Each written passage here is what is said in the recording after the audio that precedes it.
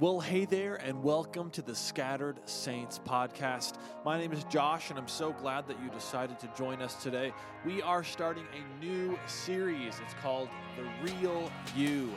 And Pastor Brett is going to start us off today with part one of this series. So turn up your volume, get ready, and I'll catch you guys at the end of the episode.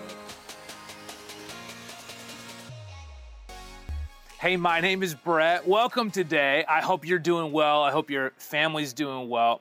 We're starting a brand new collection of talks called The Real You, discovering the person that you were created to be. We're going to jump right into the scripture. We believe that the Bible is timeless truth for everyday life, that the writers of these scriptures, inspired by God, are capturing the very thoughts of God that give us guidance and direction for our lives. So come on, let's jump to Ephesians chapter 2, verse 10. This is Ephesians 2, verse 10. It says this, "For we are God's masterpiece. He has created us anew in Christ Jesus so we can do the good things that He planned for us long ago." I think we've got all kinds of ideas of how we think that God thinks about us. Maybe you're the type of person that says, you know what, if I'm to walk into the doors of a church, I'm going to light on fire. Maybe you think that God's angry at you. Maybe you've got all kinds of perspectives of how you think God, the creator of the universe, thinks about you. But what He says about Himself, what He is self-describing for you and for me to understand, is that when He thinks about you, He thinks about you as His masterpiece. In the original language, the Greek word here is poema. Poema. Now, it means a poem, but it also means workmanship, and it means that it's the work of a creator. It's a work of a creator. So when God thinks about you, He thinks about you as His masterpiece, but you are the masterpiece that He created by His hand. It's something beautiful. I mean, think about those items that you would buy on Etsy. It's handcrafted, it's boutique, it's made with purpose and intention. The Creator has handcrafted this thing of incredible value. When Jesus looks at you, when God the Father looks at you, He looks at you as His handcrafted poema, His masterpiece. His masterpiece. I want us to jump into John chapter 3. This is a conversation that Jesus is having with a religious leader. Now, his name is Nicodemus, and he's coming at nighttime. Let's dive in. John chapter 3, verse 1. There's a man named Nicodemus, a Jewish religious leader who was a Pharisee. A Pharisee was a religious leader of a certain sect or an order. After dark one evening, he came to speak with Jesus. "Rabbi," he said, "we all know that God has sent you to teach us. Your miraculous signs are evidence that God is with you." What I find so interesting is that Nicodemus showed up under the cover of night. He showed up when it was dark, when it was late, when the sun had gone down. Did Nicodemus show up to talk to Jesus because he was embarrassed about Him?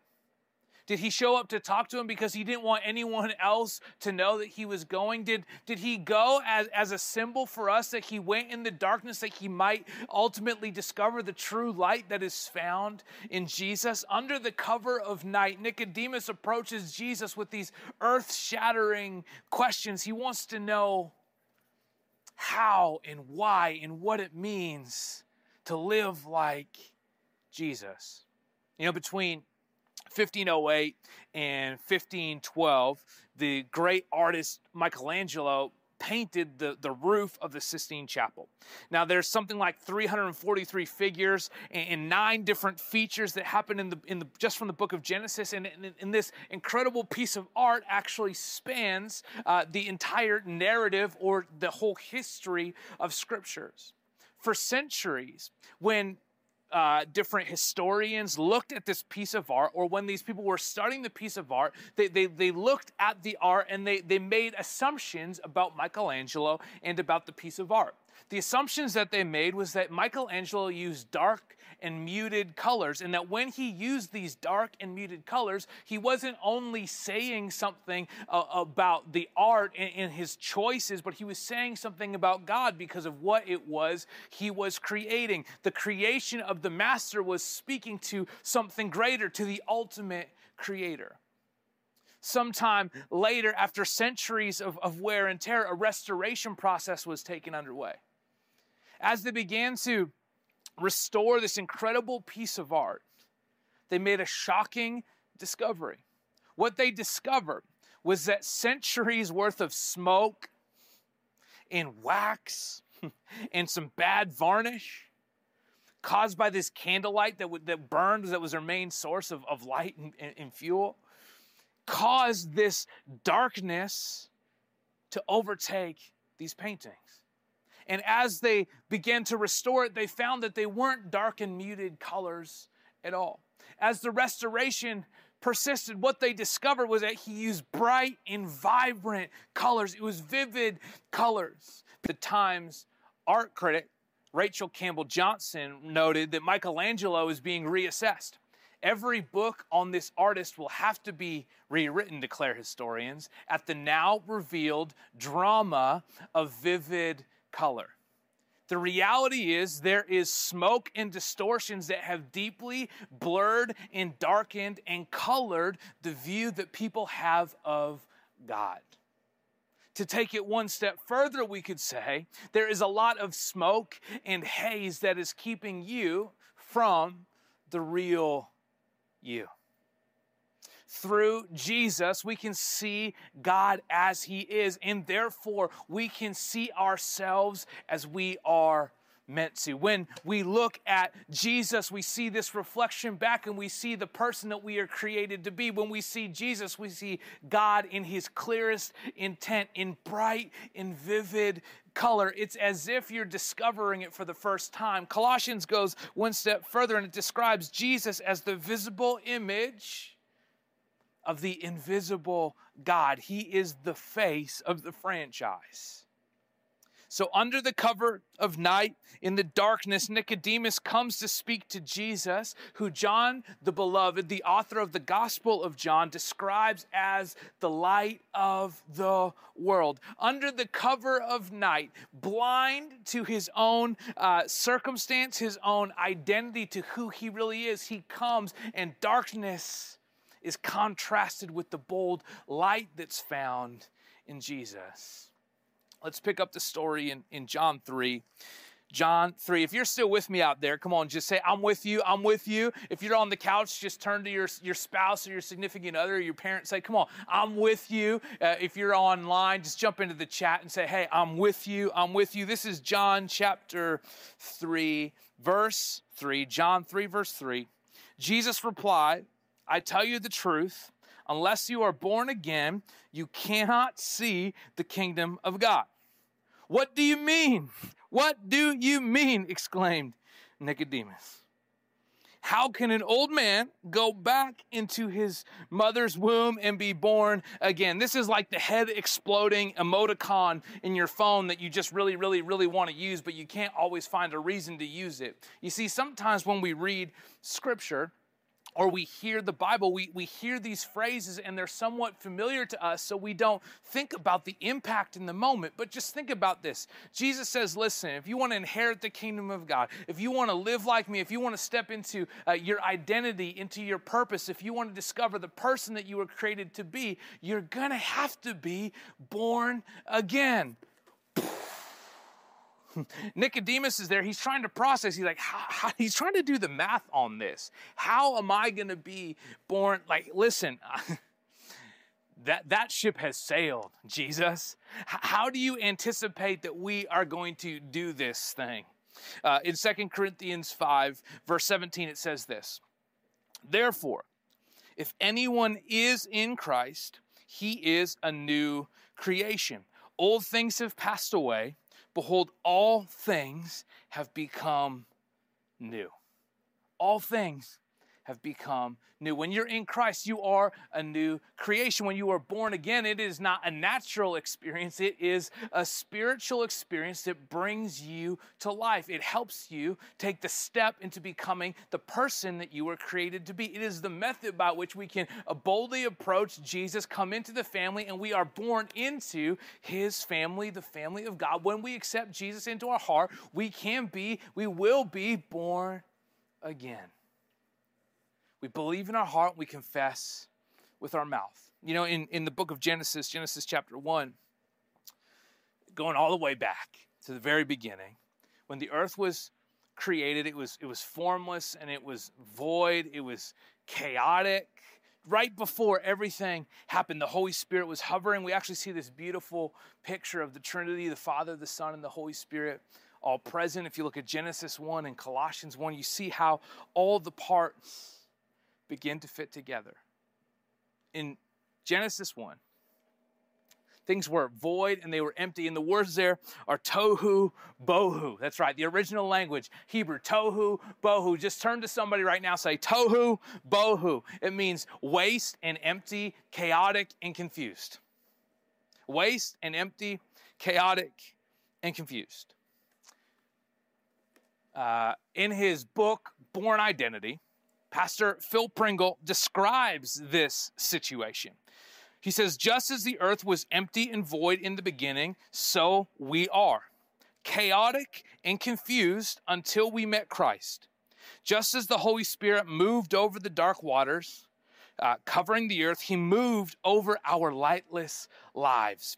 In the beginning of time, the word declared, let there be light. The Holy Spirit's power blazed through the heavens, creating an endless universe. When we receive that same word of God, who is Jesus, our lives are transformed and recreated in the same way. In other words, Jesus wants to show up into your tohu bohu, into the waste and emptiness, into the chaos and into the confusion. Jesus wants to come like darkness breaking through with light, and he wants to bring things into order. He wants to move some things around. He's going to rearrange the furniture. He wants to come and step into your chaos and bring you into order. It may feel like, it doesn't matter what season you're in, what moment you're in, that your life is just in disarray. It feels like 2020 was a mess, but 2021 is setting up for more of the same. Can I tell you that with Jesus, he wants to bring your chaos and he wants to bring it into order, and he wants to make your life a new place. He wants to help you discover the real you, but the real you is discovered when you discover Jesus. In some ways, you could say you've got to lose yourself to find yourself. You got to lose yourself to find yourself. In the most deepest sense, let's roll it all the way back, okay? We're going to go back to where we started into Ephesians chapter 2, verse 10. It says, for we are God's masterpiece.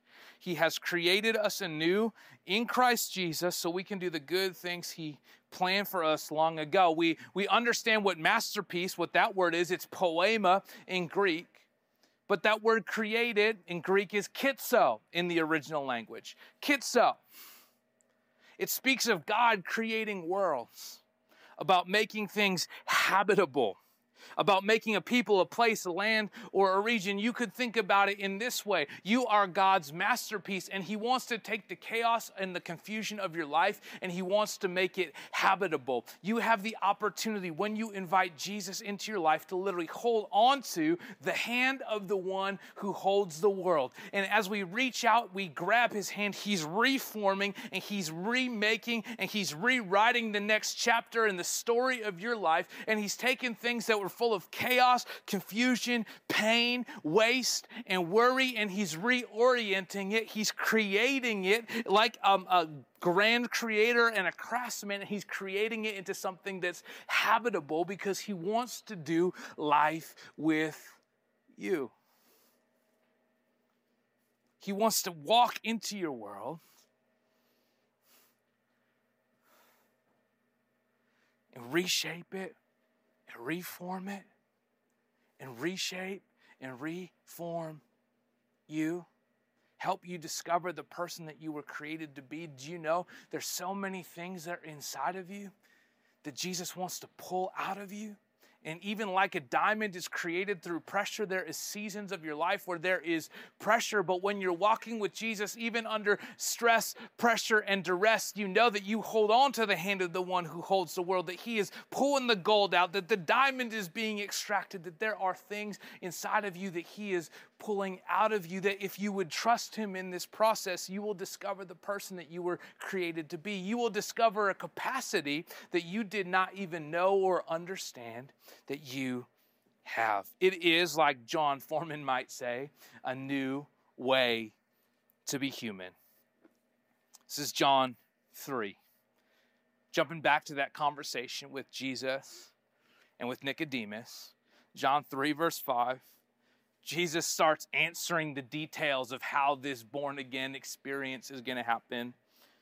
He says, I assure you, no one can enter the kingdom of God without being born of water and the Spirit. Humans can reproduce only human life, but the Holy Spirit gives birth to spiritual life. It is a spiritual experience. In the Old Testament, we get a glimpse of what this might look like. The Old Testament is the front half of the Bible.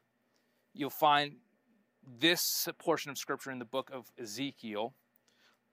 This is Ezekiel chapter 36, verse 25, 26, the timeless truths of Scripture.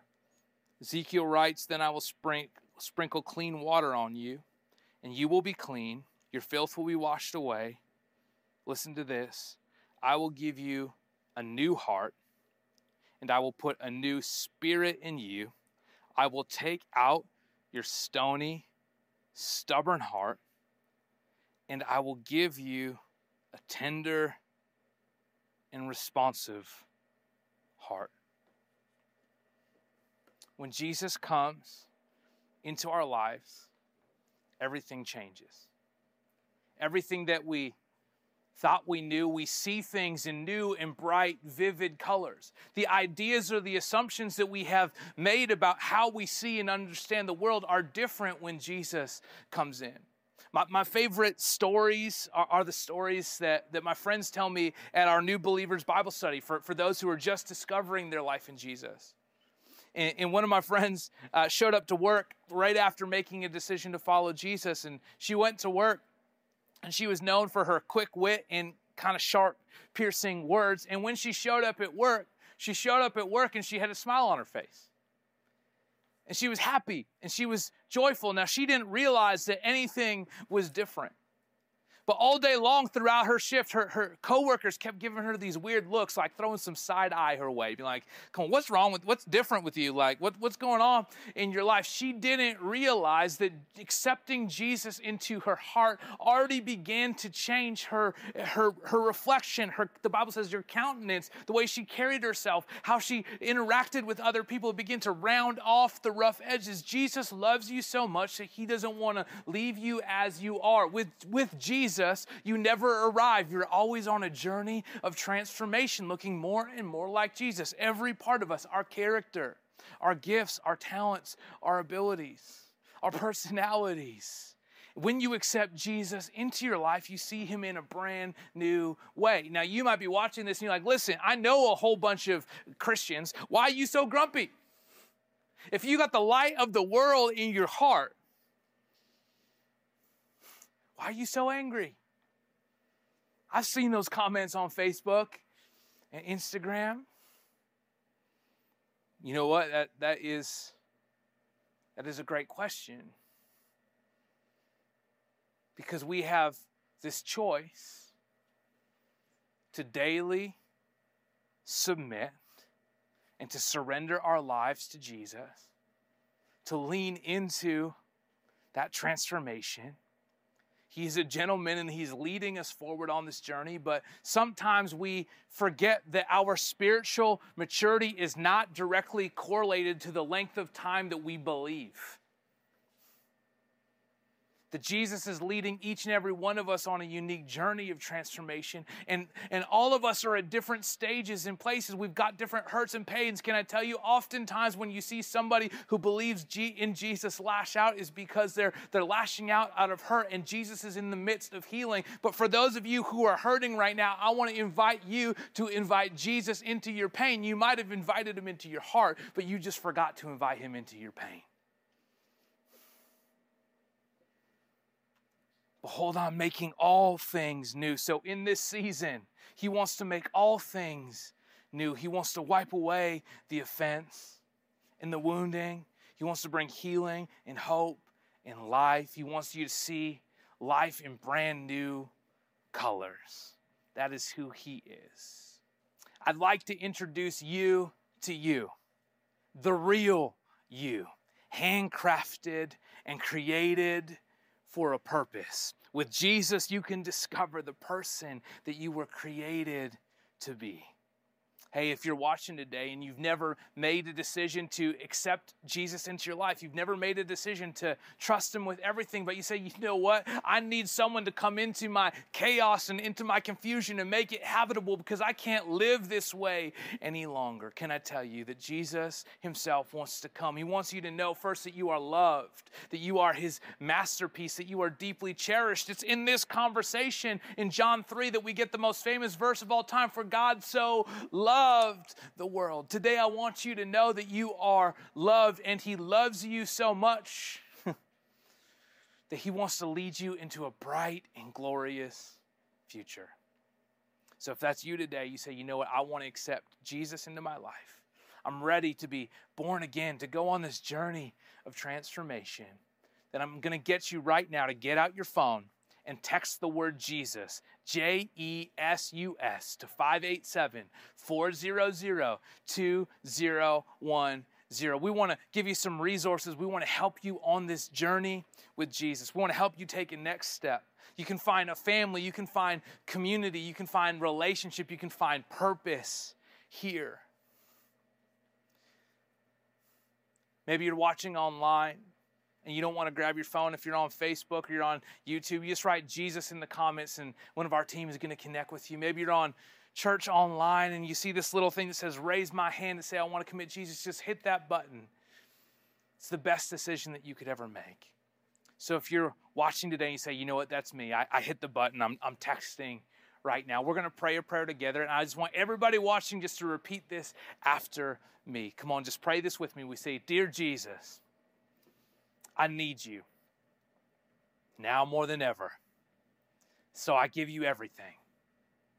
My wins and my losses, my sins and my successes, they're all yours.